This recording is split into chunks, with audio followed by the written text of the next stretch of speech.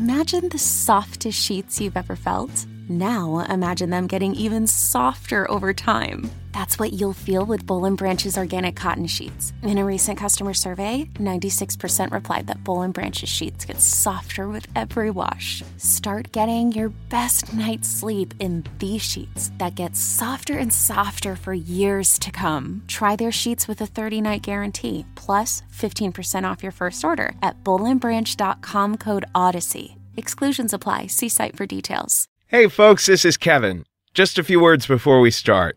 Big show coming up in Los Angeles on April 26th at the Nerd Melt Theater. We have Tim Heidecker of Tim and Eric. He's going to tell a shocking story, a true jaw-dropper. I heard it just today. And Dylan Brody, the wonderful Dylan Brody, will be with us for the first time. That same night, April 26th in New York at the Pit, we're going to have Morgan of morgansfunny.com and Selena Kopic.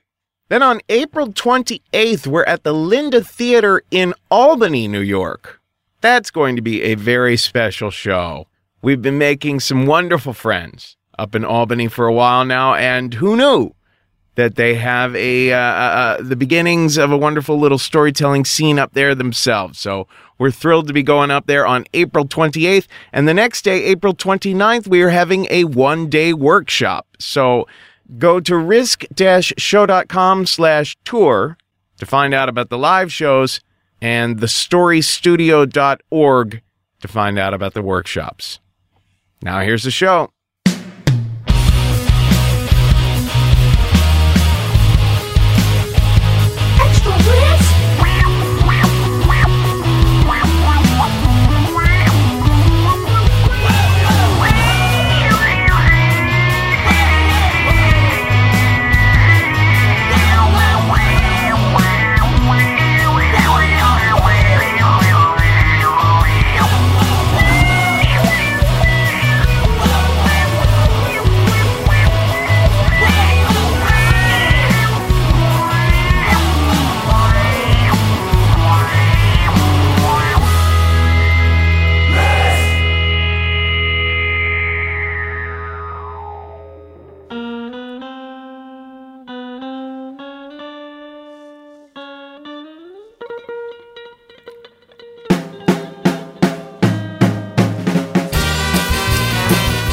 Hello, kids. This is Extra Risk, where we give you just a little bit more of the show where people tell true stories they never thought they'd dare to share. I'm Kevin Allison, and this is Rat City Brass. Behind me now. Also behind me now is my cat, Bowie, trying to claw his way into the sound booth here.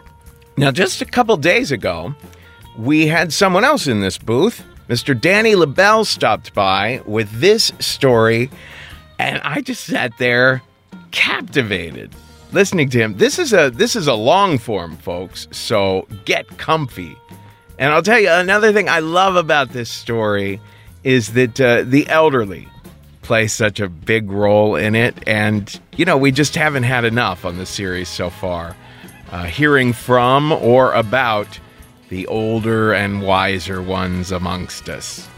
Anyway, I love Danny very dearly, and I'm sure you will too. You can find him on Twitter at Danny Lobell. And we call this one the Mayor of Mitchell Gardens.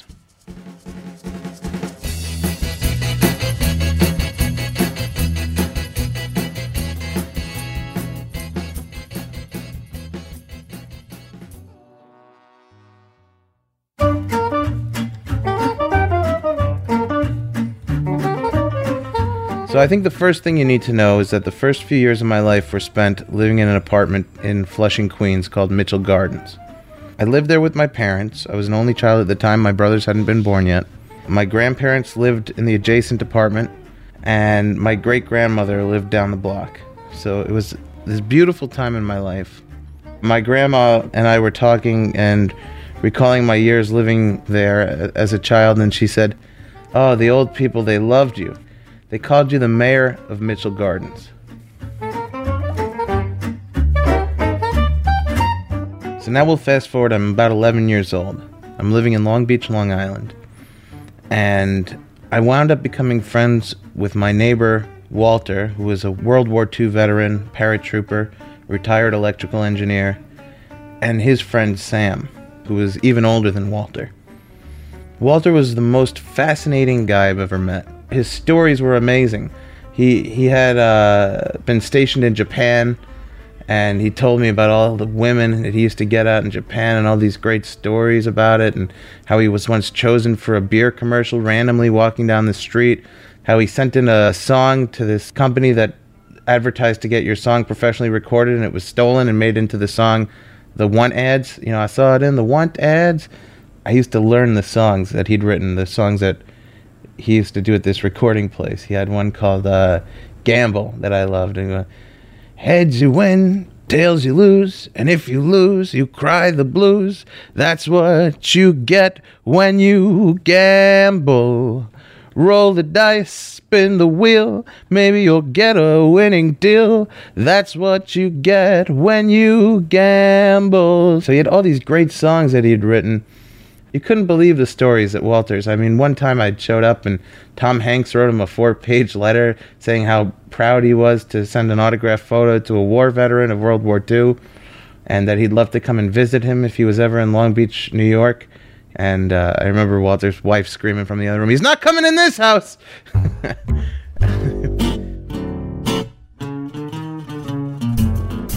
Going to Walter's house, to me, was like this portal, this window to this magnificent world. It was like a Narnia.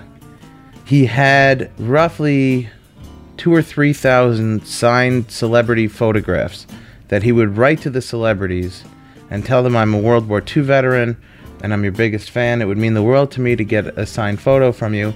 And they would write him back. And he got all the actors that you can imagine, and all the comedians, and you name it. He had them. All the Beatles that were still alive wrote him back, even George Harrison. Then he wrote all the astronauts, every living NASA astronaut. Then he moved on to cosmonauts. And then when he'd finished that, he started up again with the actors, round 2. On the weekends, Walter would go to garage sales around Long Island, and he would pick up anything that was cool or unique or collectible, and he'd bring it back to his place, and if it was cracked or broken, he'd restore it. Anything you can imagine. There was always new cool stuff at Walter's, you know? And we'd just hang out and talk for hours and hours, and those were some of my favorite memories. And when I was really lucky and my parents would allow it, and Sam would have to allow it, his friend Sam, who was often cranky and didn't want anybody coming along, I'd get to go on the weekends to these garage sales and yard sales with them and see how it was all done and watch the negotiating, and it was just such a thrill. Eventually, Walter's wife took ill with cancer, and they moved to Florida so she could spend her remaining time there. I moved on and went to college in New York City and sort of lost touch with both Walter and Sam.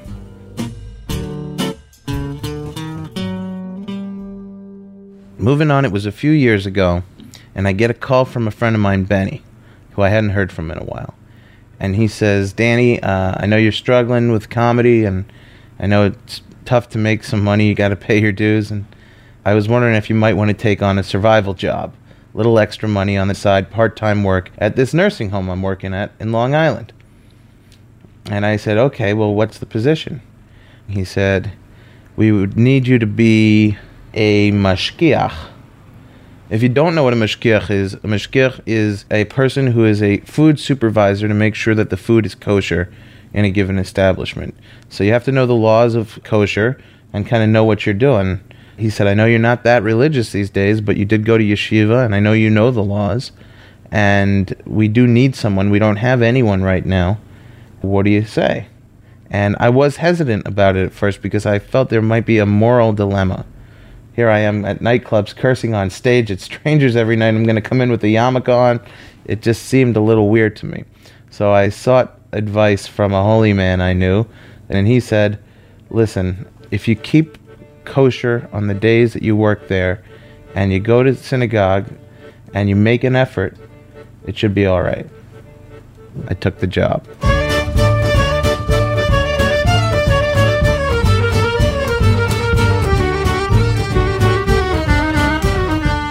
First few days, I'm walking around with my yarmulke on, and I hear all the residents whispering, "The new rabbi is here.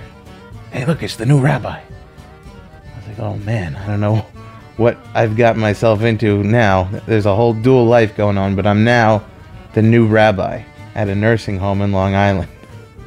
There were a few very interesting things about this nursing home. The first that struck me right away was the fact that it was kosher, but there were barely any Jewish residents there. And being the rabbi and mashgiach, I was this kitchen figure that everybody came to complain about the food.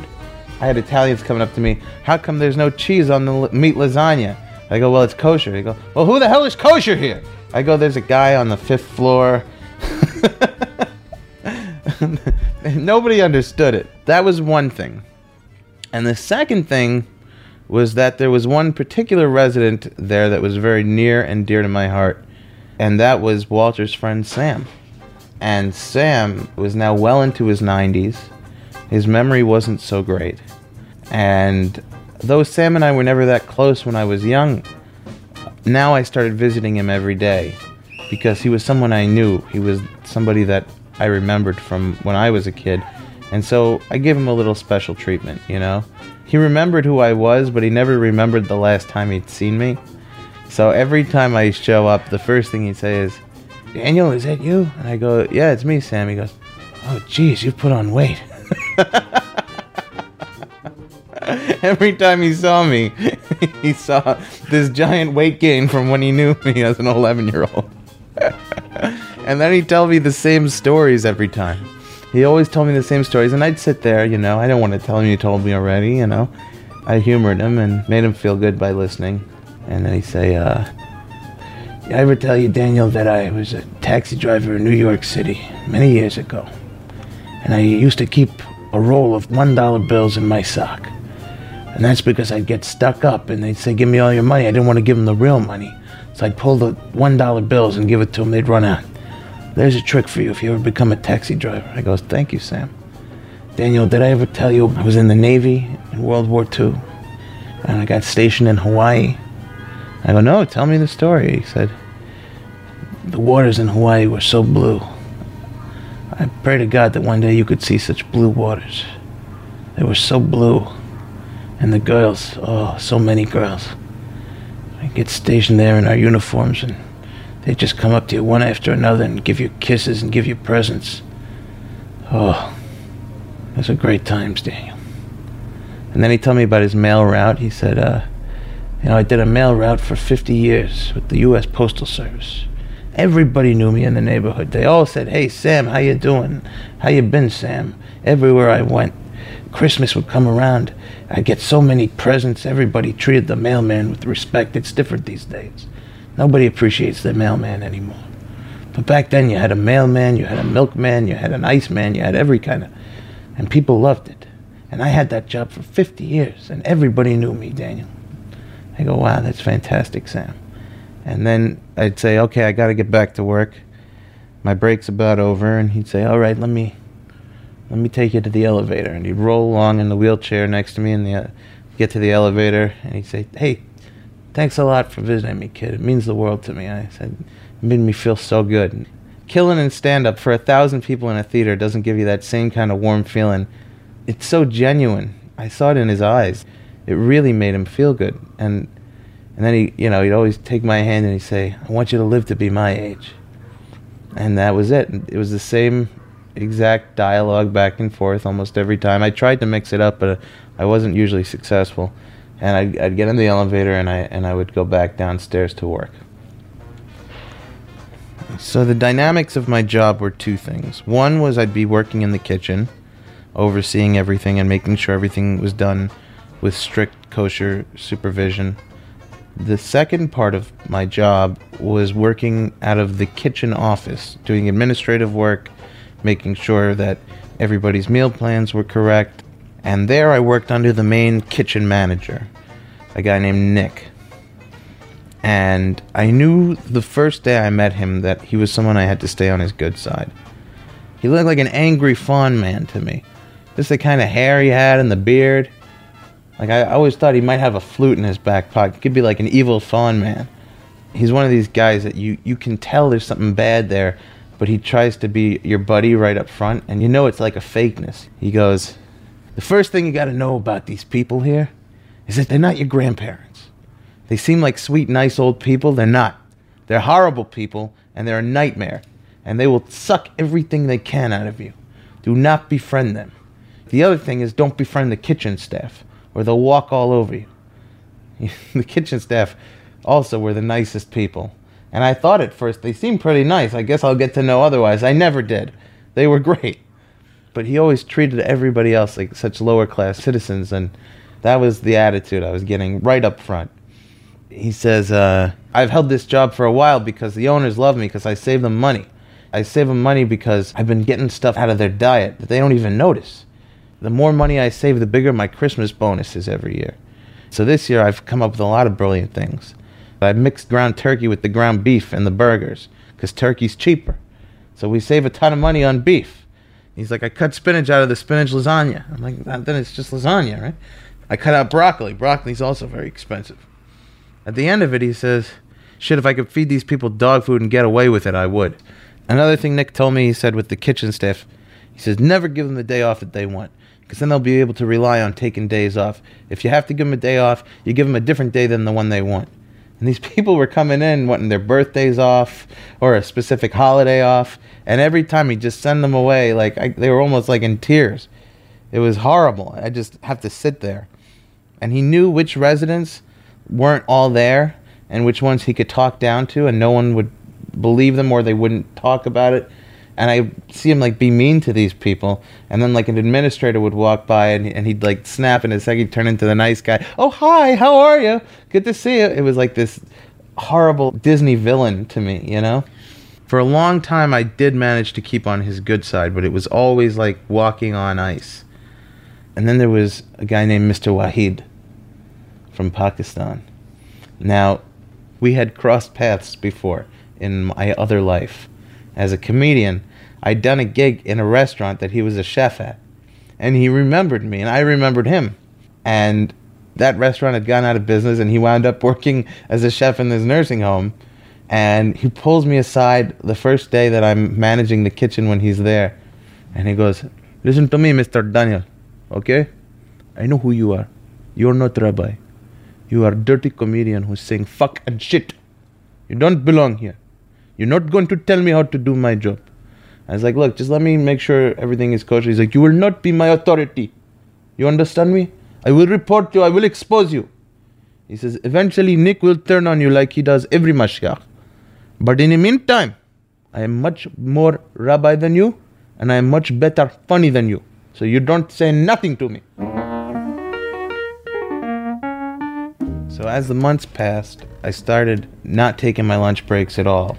I used to just go visit Sam. I started visiting all the residents that I'd feed in the dining room and start making friends with them all and start hearing their stories. And it was this amazing thing because you'd see an old man that you see every day just drooling in a wheelchair, and then you stop and talk to him and he'd like magically transformed into this soldier in the trenches in World War II, like as vividly as if you're watching Saving Private Ryan. This old lady told me her story about how her husband was a door-to-door salesman and she was a victim of domestic abuse and ran away with the kids and wished she could do her whole life over again. And it was just incredible, the stories I would hear from the people. And there was this one guy who was one of my favorites. His name was Carl. He was 101 years old.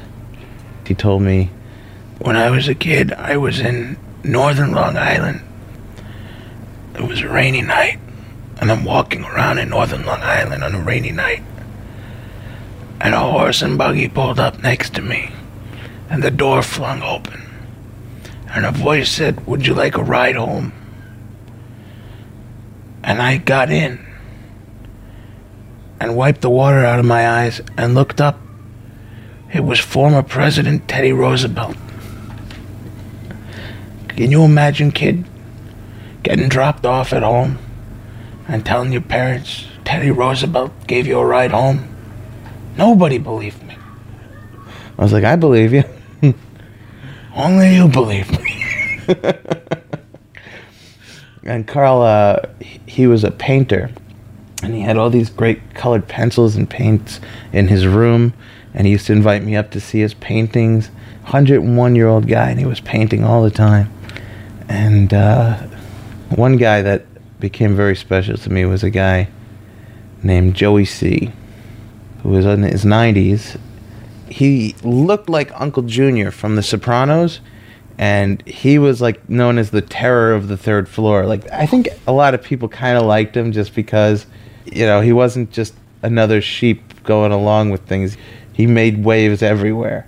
A lot of the nurses had a hard time with him for the same reason.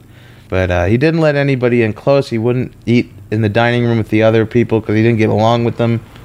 He was a wild man. He had like 3 teeth left, and they were all sharp. I don't know if that's a detail, but you could tell he meant business. And I fell in love with this guy immediately because he used to come down and give Nick a hard time in the office every day. He would curse out Nick and scream at him. He'd go, I asked you for oatmeal yesterday, and I get fucking farina. I get fucking farina. Are you fucking dumb? Are you dense? Are you fucking dense as you look? You don't know the difference between oatmeal and farina? Answer me. Answer me. And Nick would just call security to get rid of him. And he'd have the farina, and he'd be threatening to throw it at him. I'm going to throw it at you. If you throw that at me, you know what's going to happen. I don't know what was going to happen. But he just stall him until security would get there. He just had such a temper, and it was so good to watch someone give it to Nick, right? And just sit there and try not to just look like I was loving it too much, you know? He'd walk through the hallway in that very old man walk, which is semi-robotic, you know, because the limbs don't move very easily. And he'd sing, oh, my aching balls, my aching balls. What the fuck do you want? He just turned to someone. What the fuck do you want? I love Joey. So I decided I want to get to know Joey. And one day I went by his room and I said, Joey, can I get you something from the kitchen? He goes, hey kid, what do you got a beaten onion salad, Rabbi? I go, I don't know. I said, I can go and find out. So I went down, and Mr. Wahid was the chef, and I said, do we have beaten onion salads? He goes, what do I look like? Gourmet chef? We don't have beaten onion salad. What do you want? I said, well, Joey C on the third. Joey C's not get beaten onion salad. You want to make for him? Go. You find beaten onion. So I did it. I made him beaten onion salad. I'm like, I'm going to win over Joey C. I'm going to show up with the beaten onion for him. And I said, I got you something. He goes, what do you want? I go, I got you a beaten onion salad. What? I said, I got you a beaten onion salad. Where? I said, I made it for you myself. I made you. He goes, why? I said, because I like you. I wanted to do something nice for you. He goes, I don't trust that. Get the fuck out of my room.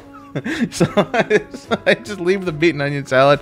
And I just go down. I was like, all right, he doesn't trust it. He doesn't trust it. And I was like, I tried. I go up there 2 days later. The beaten onion salad's still sitting there, untouched. But this time he calls me in, and he goes, you really made that salad for me? I go, yeah. He goes, well, take it back. I don't want it. I go, okay. He goes, that was nice of you. I go, thank you. And we started talking, and I started getting stories out of him. He told me about the day that Pearl Harbor happened. He was coming up the subway in Union Square, 14th Street, and there was a paper boy with the, you know, like you see in the cartoons. Read all about it. Big news. The world is changing forever. And Pearl Harbor had been hit. He went home that day and told his parents, I'm enlisting in the service. He goes, because we were the greatest generation, boy. The greatest fucking generation. That's why, you know. Once I got him talking, he'd tell these stories, but you'd always think the story's over, but it was never over. You know, I had this friend named Red. He joined the service. He was great. What a marksman. I go, okay. But something happened to Red. I go, oh. The story's not over. Okay. He goes, something happened to Red. He stepped on a landmine. Blown to smithereens. That's what we think anyway. All they found of him was his dog tags and a bunch of blood. I go, oh, shit. Oh, well, that's quite a story. Anyway, the next thing you know, I'm at Red's funeral. And the stories would go on. And you never know when it was over. And you're sitting there, you're like, okay, where's the rest of the story? What are you still sitting there for? That's the end of the story. Get the fuck out of here. So, I loved Joey C. He He passed away while I was still working there, though. So I didn't have as long with him as I did with everybody else. But God, he was one of my favorites. And then there were these two old Italian guys on the 4th floor, and they didn't have any family. I was working once Christmas Eve, because I'm a Jew. I was one of the few people that would work. I went up to visit them, and they said, "Hey, Rabbi, the rabbi's here." And I said, "How you guys doing?" They said, "So, what else do you do besides being a rabbi? Is that all you do?" And I said, "You know what? No, I'm actually also a comedian." And he said, "Comedian? Like Dean Martin?" I said, "No, I do stand-up comedy, and that's my main job. This is my side job." They said, "What else do you do? You have any other jobs?" And I go, "Well, before this, I used to do concert security." And they say, "Oh, wow. Did you ever do Sinatra?" I said Sinatra was a bit before my time. The other guy goes, "What'd you do, the Beatles?" I go, "No, I never did the Beatles." I said, "I did security for Jay-Z." And they said, "Oh." I said, "He's a rapper. He's a hip-hop guy." And the guy goes, "Amazing. I've never seen one of them." And we had this great talk, and I said, "Merry Christmas." And they both rolled out their wheelchairs to the hallway. And this is like one of the moments where I can't describe how good it felt. As I'm walking to the elevator, I hear one of them say to the other one, he goes, "You see that guy? That is what they call a cool guy." And I don't think I'd ever been called the cool guy before. And I don't think I've ever been called the cool guy since. But I just got back in the elevator and I was like, damn, this is like the greatest part-time job in the world, you know? And when I came back the next time, which was about a week later, word had gotten out that the rabbi's also a comedian. And now everybody's coming up to me saying, "Hey, I heard you're a comedian too." I go, "Yeah, it's true. Tell me a joke." And I said, "Okay, well, I do more monologue type of thing." I said, "It's not really jokes that I do, it's more narratives." And so I start telling jokes that I remembered hearing as a kid. People started, they really cared about me. Like, everybody was coming up to me in the hall. "Hey, Rabbi, it's great to see you. You make my day, Oh, when you work here, it's the best." And I used to do special things, like I'd make a salad bar at lunch. I'd just try and do something extra. And I go, "Hey, we having a salad today?" I go, "Yeah, we are. Tell me a joke." And the mayor was back, The mayor of Mitchell Gardens had returned. I was like restored to my full glory. I was king of this tiny little castle that nobody knew about. In the comedy world, nobody ever gave a crap about me. But as soon as I'd go to my other job, all of a sudden, I was living the dream. I was making everybody laugh. I was making everybody happy. I couldn't have been happier with it, I think. It was just a beautiful moment in my life. Now the word gets around to the staff that I'm a comedian also. And it reaches the recreation department. And the recreation department say, a lot of the residents have been saying that you're really funny and you do great impressions. And, once in a while we bring around comedians and we haven't done it in a long time. But how would you feel about performing for the residents? And we'll pay you extra for it. What do you think? So now I'm getting paid gigs at the nursing home. I'm coming in and performing. I remember I called my friend Graham, who is a good buddy, a comedian, a friend of mine who was visiting from Canada. I said, "Hey, Graham, I got a big gig for you if you want it."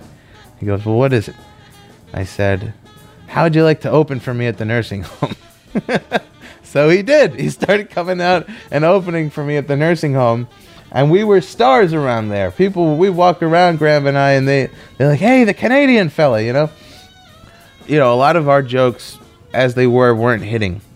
So we started going back and watching old clips of old comedians like Jack Benny and Henny Youngman and all these old timers, Bob Hope and Groucho, and we'd be trying to write jokes that would fit that sensibility, things that made them laugh in their day. And we were doing great with it. We were killing. And for just a minute there, my life was perfect.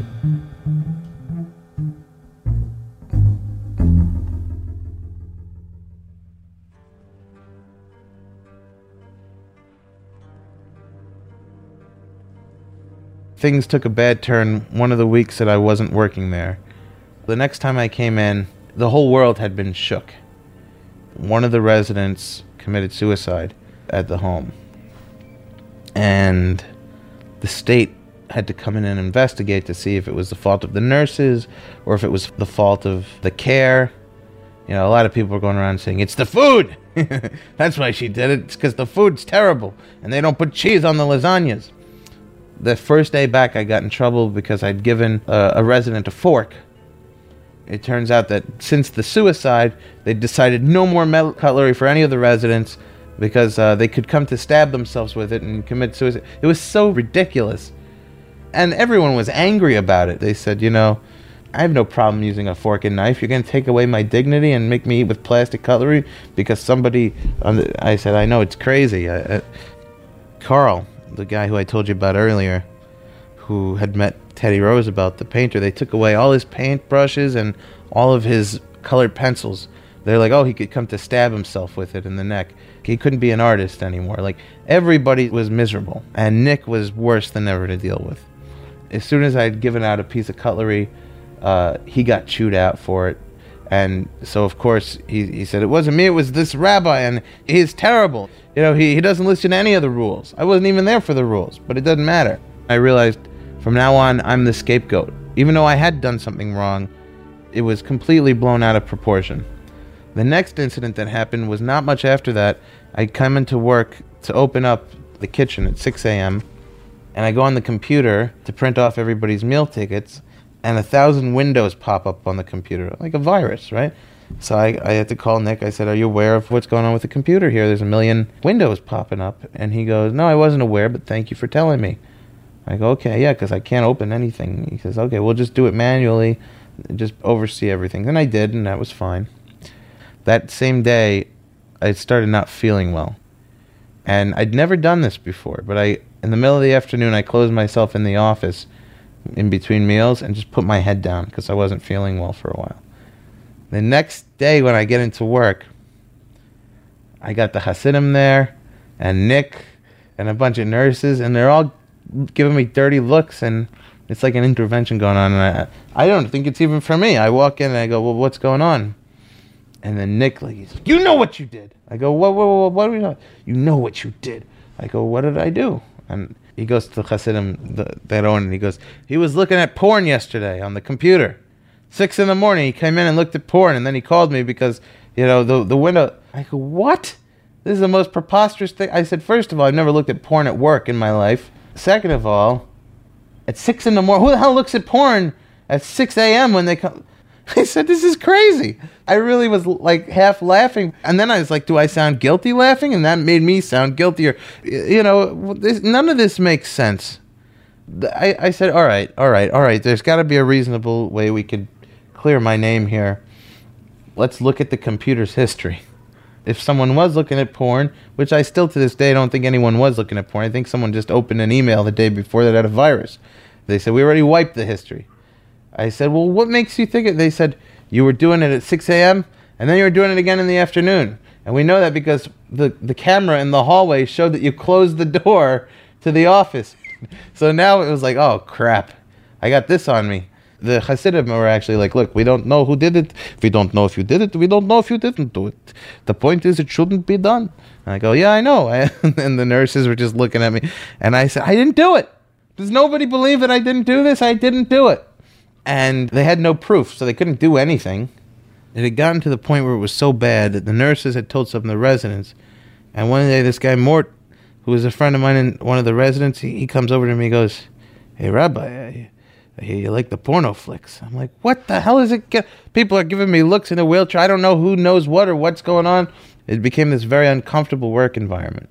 And Nick didn't stop with the passive-aggressive comments and the little jabs at me.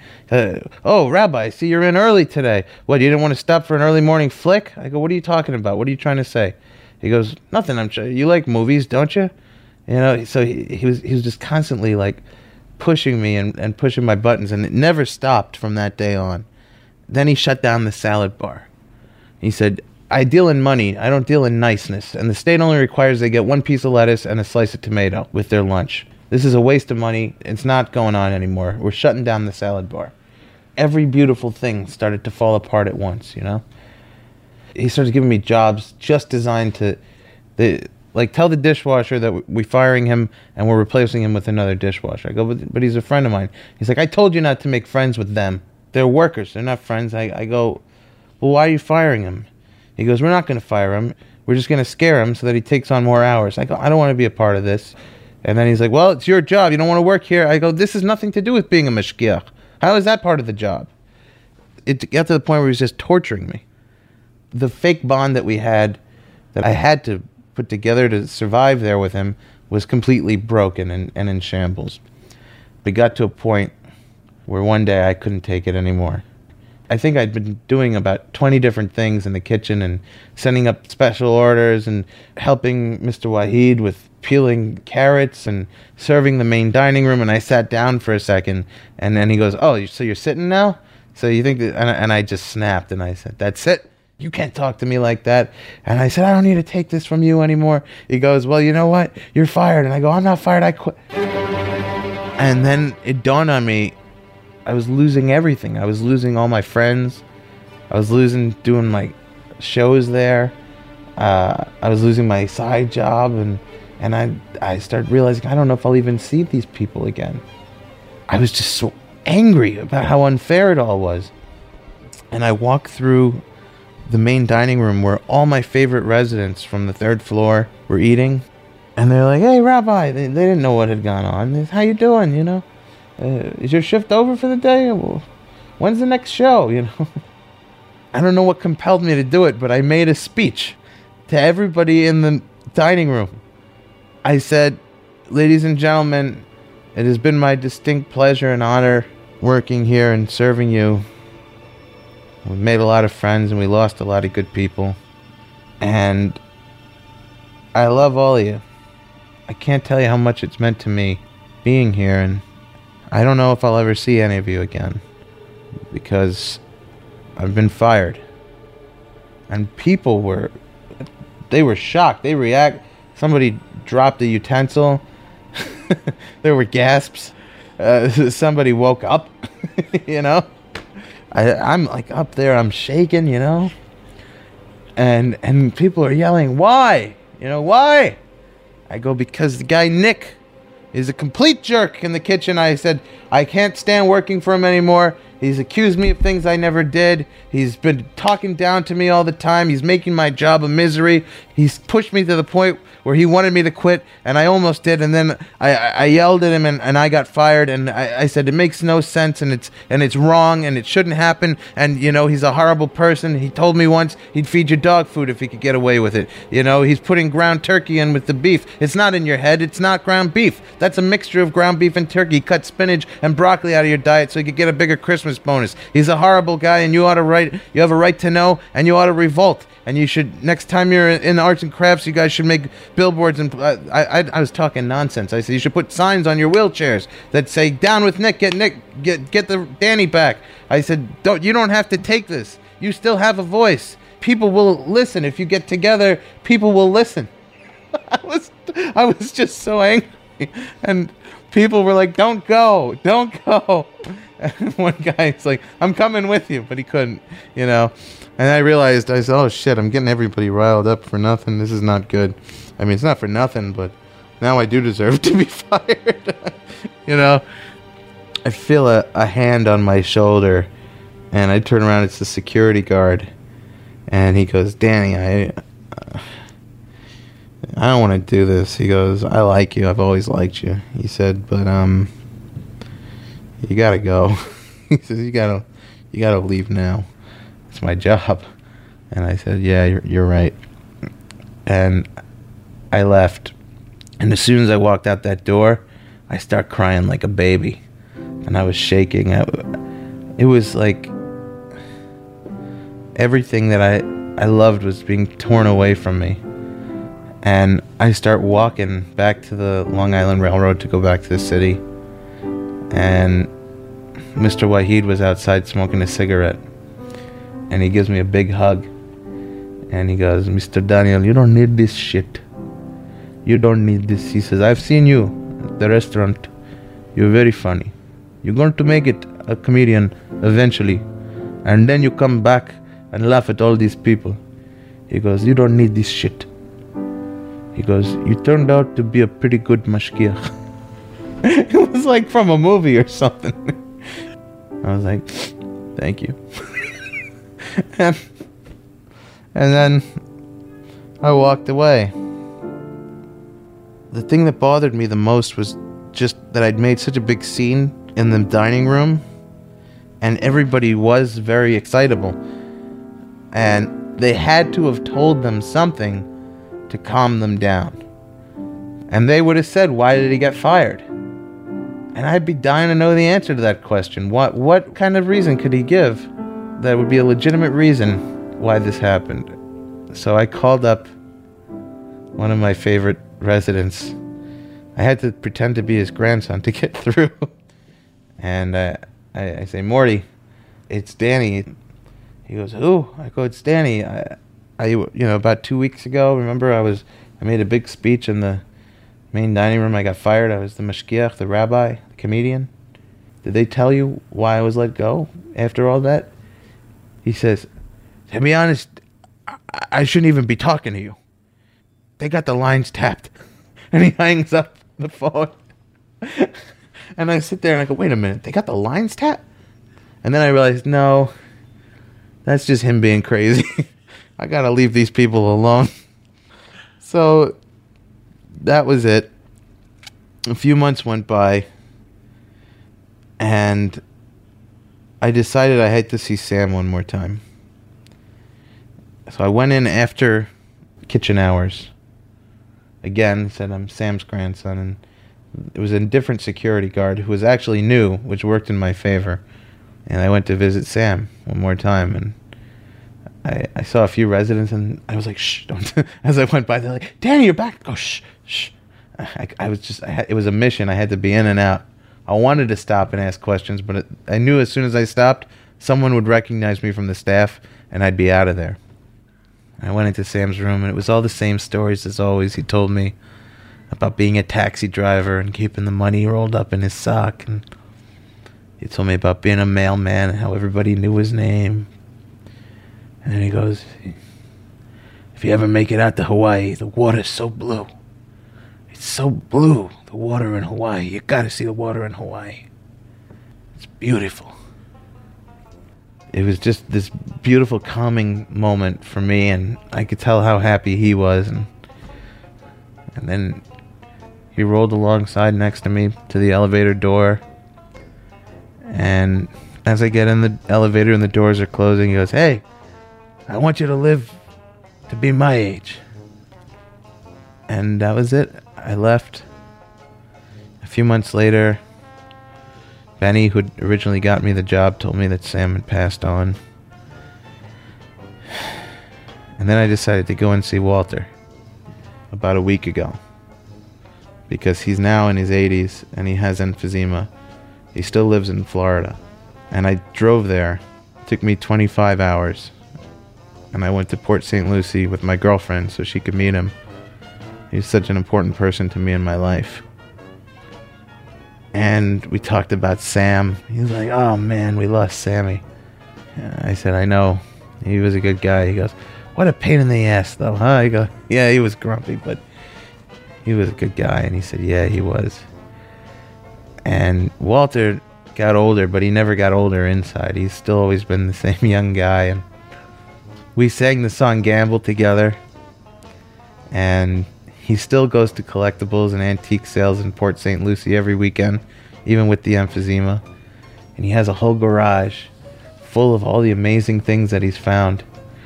And he gave me a bunch of celebrity addresses to write to. He's like, "Don't be stupid now, Daniel. Write to them and tell them you're a World War II veteran. You can make a lot of money off of this." We had a great time. But the whole experience for me working in the old age home was very emotional. I felt like on some level they were a connection for me to my youth, and I was a connection for them to their youth. And when I got fired, it was all over.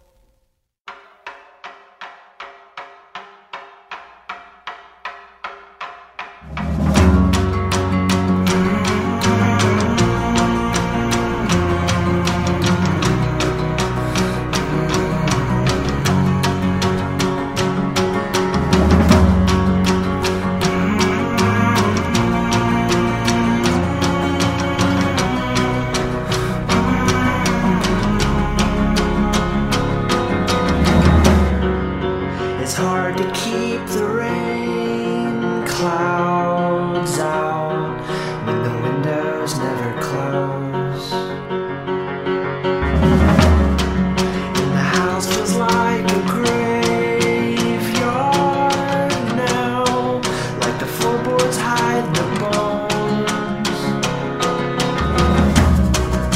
And I have lost your face. It slips between my fingers now. And all the world is gray, as though you took the colors with you when you went and passed away.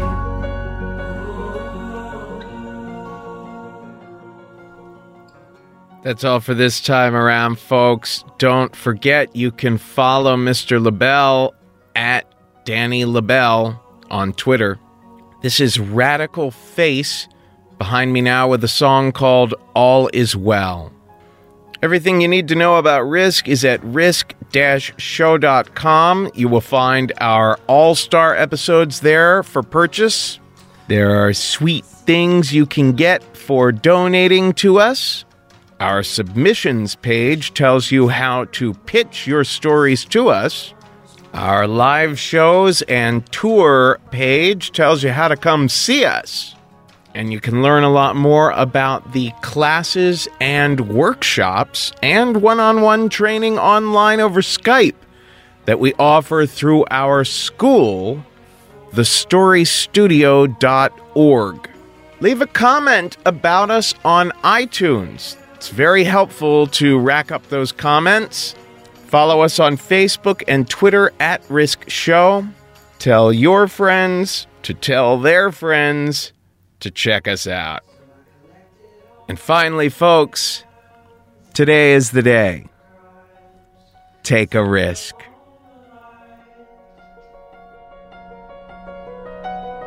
The only thing that bound me to this place, you took with you when you died. So goodbye, goodbye.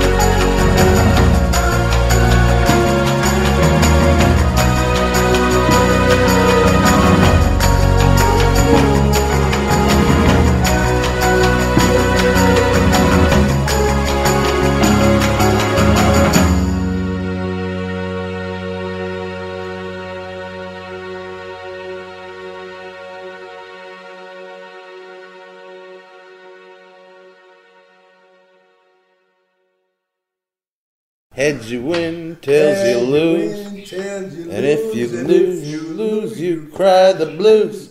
That's what you get when you gamble. Roll the dice, spin the wheel. Maybe you'll get a winning deal. That's what you get when you gamble. So go get your dough. Put it on and show. Then surely you'll know which way your luck will go. 'Cause heads you win, tails you lose. See, I remember that song, yeah, that's all they did. What a memory you got in there.